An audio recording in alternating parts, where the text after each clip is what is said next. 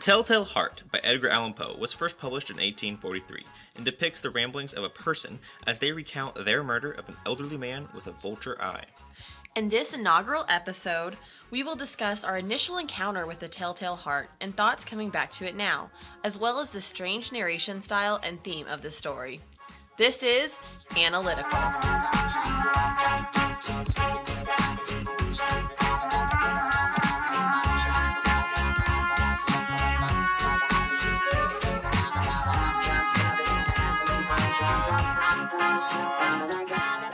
Hello! Hello, hello. I'm Hannah. And I'm John, and we are your new favorite literary nerds. So John, tell me what you thought about this story. The first thing I noticed while reading The Telltale Heart was the length of the story. It's very short. Even for a short story, it is remarkably short. The first thing I really noticed when I was reading it was that it wasn't as spooky as I thought it was. When I first read it, I was in 7th grade. It was for an English class, and when I reread it, I was like, this just wasn't as scary. You've never really dealt with scares very well, though. I definitely have not been a very good horror movie watcher or scary movie goer at all. But at 12 years old, this was way creepier than it was this time. You might be right. When I think back on The Telltale Heart, I always imagine something longer and something definitely more creepy. This kind of just hits you right in, it punches you in the mouth. Just boom, here it is. Whereas when I was younger, I remember a build-up. I remember more of a build-up. See, I do too. I feel like whenever I thought back on it, I was you always heard the boom, boom, boom, boom in the background. And maybe that was just the version we saw. They added that because it was first published in 1843. So there have been, retellings and reworkings of it. So possibly we did see a different version where they did build it in more. Yeah, that's for sure. I think literature is kind of malleable, almost. Yes, it's very interpretable is what the word I was looking for. And you can interpret how you want to, and you can definitely tell that. And especially, this isn't exactly a poem. It is a short story, but it's very beautiful writing. It's very scriptful. And that goes for a lot of Poe's work. He was a poet, first and foremost, I think. So this might be a short story, but it's a poem in everything but rhyme. I mean, but you can just have prose poems, so it could be, you can interpret it as a poem for sure. I can see that. One thing I want to point out is that we immediately start with a speaker who's almost addressing the reader. So when we talked about that strange narration style, it's just instantly you're who are we talking to, or who is talking to us, and who is you, because it says you. And when we jump down to the end of the story, you do see quotations when he's addressing the police. So it's do we actually know who the speaker is and what the context of the story is? Is it just him talking to a creature or something he sees as a manifestation of his guilt, or is it him talking to us as the reader? I think the not knowing definitely lends something to the creepiness of the story. Just the fear of the unknown, kind of? Yes, the fear of the unknown. It's just definitely scary. Humans like to know things. No, for sure. I definitely think that fear of the unknown is a theme they even play on in the story, with the old man being, kind of woken up by the killer coming in, and he sits up for an hour, it says, or for hours, just being awake, and just that fear is almost palpable to that killer. Poe does play on that in the story. Mm-hmm. So jumping a little bit different of a point now, why did he want to kill the man? That's an interesting thing you see. It does talk about his vulture eye, and that the eye kind of scared him, which we're going to do a little bit of medical spin on this, because I remember talking about it in 7th grade, was that it would have been a cataract eye, so it would have been glossed over, and which would have been really common in Poe's time. Elderly people just suffered from cataracts. They still do, but now he can fix them. The killer is frightened by this eye, but then my question is kind of why? Why was he frightened of this eye? Because it would have been probably pretty common in this time it was written and published. Yeah, he just had a cloudy lens, right? That's what a cataract is. Yes. Yeah, I think a central point to the whole story is the unhingedness of the narrator that we see. He starts off with ramblings. He starts off by shouting the word true. It's not a very sane man he doesn't come across as, even though he does try to convince us this. He claims that I was never crazy. I never did anything that I didn't know I was doing. I don't think planning someone's murder and stalking them and coming to their bedroom for a week at night is the acts of a sane man. But the way he says it is just this is my normal Tuesday. This is what I do. And with that, yeah, he did try to point out, I am a sane person. I do know what's going on. And he even, it was premeditated. So, if this was a transcript to the police, well, now they're docking up his charges because it was premeditated. A little bit of Law and Order on us. I don't think he's trying to convince us so much as himself that he wasn't crazy. Like, he's trying to explain to himself, I think, more than us, why he killed the man. I like that thought. Although then it sounds like he's trying to justify the murder to himself, which of course he probably is, like, if he is that guilty. So no, it sounds like he's trying to justify the murder to himself, which, if he is feeling so guilty, which we kind of get at the end of the story, where he is hearing the heart, which is the telltale of the heart. Ooh, title alert. So we see the manifestation of his guilt with him just constantly hearing the heart get louder, and he's like, the police are going to hear it, they need to get out, and he tries to get the police out so they won't hear it, but he's the only one who hears it. So that's the manifestation of his guilt. So I do think we're kind of seeing this story out of order, where the beginning is him kind of rambling and he's recounting the story and not just seeing the story as it goes. I would definitely agree with that, and I would like to state that he invited the policemen in and was the reason they were there for longer than they had to be. He is what led to his own downfall. He was his own worst enemy in this sense. Like, he was like, yeah, come in, and he led them on a tour of the house, basically. And then he put his chair right over where he buried the man, and then he was just like, oh, I can do it. I'm definitely not crazy. And then his craziness once again got him. I would also like to point out that we never actually do see if the speaker is a man. I kind of see it almost as like Poe writing from a point of view of himself. So I would like call it a he. We did say they in the beginning just as a gender neutral pronoun because we really don't know what gender or sex the killer is. We don't ever get told what gender the narrator is, but I think it's very safe to assume that it is a man because this is Poe we're talking about, and I think that's very important to take into consideration is the author. So Poe wasn't necessarily a feminist by any means. He didn't write very much feminist work. He's not renowned for his feminist work. He's just not. For psychological writing, you look inwards. So I think it's very safe to assume the narrator in this story is a man. But it could be a woman. And I think that the gender isn't the focal point of the story. It's definitely not, but I think it would be interesting if you saw it as like it was the elderly man's, because we do know that the victim was a man. So if it was his wife who killed him, so she's like, I went in there and looked at him, but again, I don't think it is. There are some other short stories where they do depict women as the killers, and you can usually tell immediately that it was a woman, either by other female characters in the story, or the police would have indicated that it was. So as much as I don't like to say it, the usual norm is a man, especially for Poe, as John said. Yes. I think the gender isn't the focal point here because Poe wanted to write from a point of view of anyone. I think the story, if we're digging really deep, which we are, can be said about anyone. Anyone can suddenly become unhinged one day. Anyone can be crazy, I think. Anyone can deal with mental illness is a better grasp of that, but anyone can be crazy is good enough. Anyone can just lose their crap at any moment and kill their elderly person they're caring for. Maybe not, nowadays, but it could happen.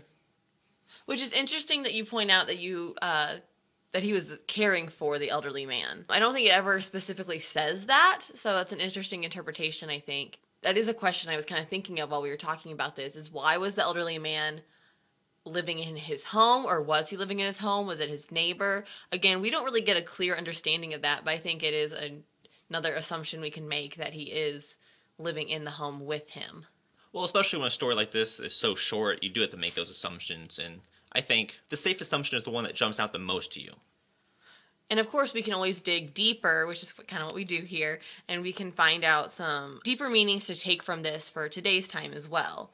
So with that nice segue, we're going to talk a little bit about mental illness becoming a physical illness, which I think is one of the central themes. So whenever we kind of talk about the theme of the telltale heart, you can obviously see that manifestation of guilt is one, but you can read that into it a little deeper as mental illness becoming a physical illness, as we see with him, kind of just jumping out of his skin to tell the police what's going on, and he's physically hearing the heart beating, but obviously it is not, because the police really don't indicate that they hear anything. They are still jovial and sitting calmly, but he is kind of scrounging to get them out as fast as he can. Yeah, without a doubt. And I'm going to take a step back from that point of view, actually, and say that he doesn't necessarily think anything's wrong with him, but you can obviously tell something is. So the point you made earlier that this transcript, if it was given to a police officer, would put him in worse trouble, I think it would get him out of trouble, because anyone reading this could say, wow, he is insane. And that criminal defense is a defense. I like the insanity plea here. Another plain to see theme point that I see in this story is the ticking of time. And you see that with the onomatopoeia of the clock ticking, which is the heart, obviously. And you kind of see it as old man, and then the narrator is described as younger in some sense because he's talking about this man as old, and he might even say that he might be younger. You can kind of interpret the story to be about the same guy. Okay, I'm going to jump in here. I can kind of see what you're saying about it being about the same person. So possibly, yes, this younger man did kill someone, and now he's an old man. And maybe whenever they said this old man was sitting up, he's seeing himself, like, again, as the young man coming in. That's an interesting kind of viewpoint to have on it, and something I definitely didn't think about the first time. Yeah, and the ticking just really makes you think of time, and the heart is the comparison of a heart to a timepiece is pretty prevalent. That is your timepiece personally as a human. And it does in the beginning. It kind of talks about he hears different sounds, and so not only the sounds of the heart. He says he hears sounds from heaven. He hears sounds from hell. He definitely, his hearing is something he kind of focuses on to show that he's not mad by his words. And so I do think that the time of the clock chiming, it goes into back to his hearing. The sounds he's hearing could definitely add to the theme of it being the same guy, because as you get old, you lose your hearing, so maybe this is just an old guy recounting on his life, and he really is feeling guilty for it. So maybe this story is less physical than we are making it out to be, and it's more just the internal psychoanalysis of this man. For sure, and then just to go to the end of it, the only thing we ever see him physically say, I'm just going to quote it real quick, is, yes, I killed him. Pull up the boards and you shall see I killed him. But why does his heart not stop beating? Why does it not stop? This is Edgar Allan Poe, 1943. Cite your sources. But the why does it not stop, why does his heart not stop beating, he could just be talking about his own, and like that's what he's hearing over and over again as he kind of goes through these moments in his old age. He just keeps hearing his own heartbeat. And even if we say it's not old age, while he's sitting there talking to the police, he could be hearing his own heartbeat as a young man as well. It just would be so loud if he's nervous, it's thundering in his ears.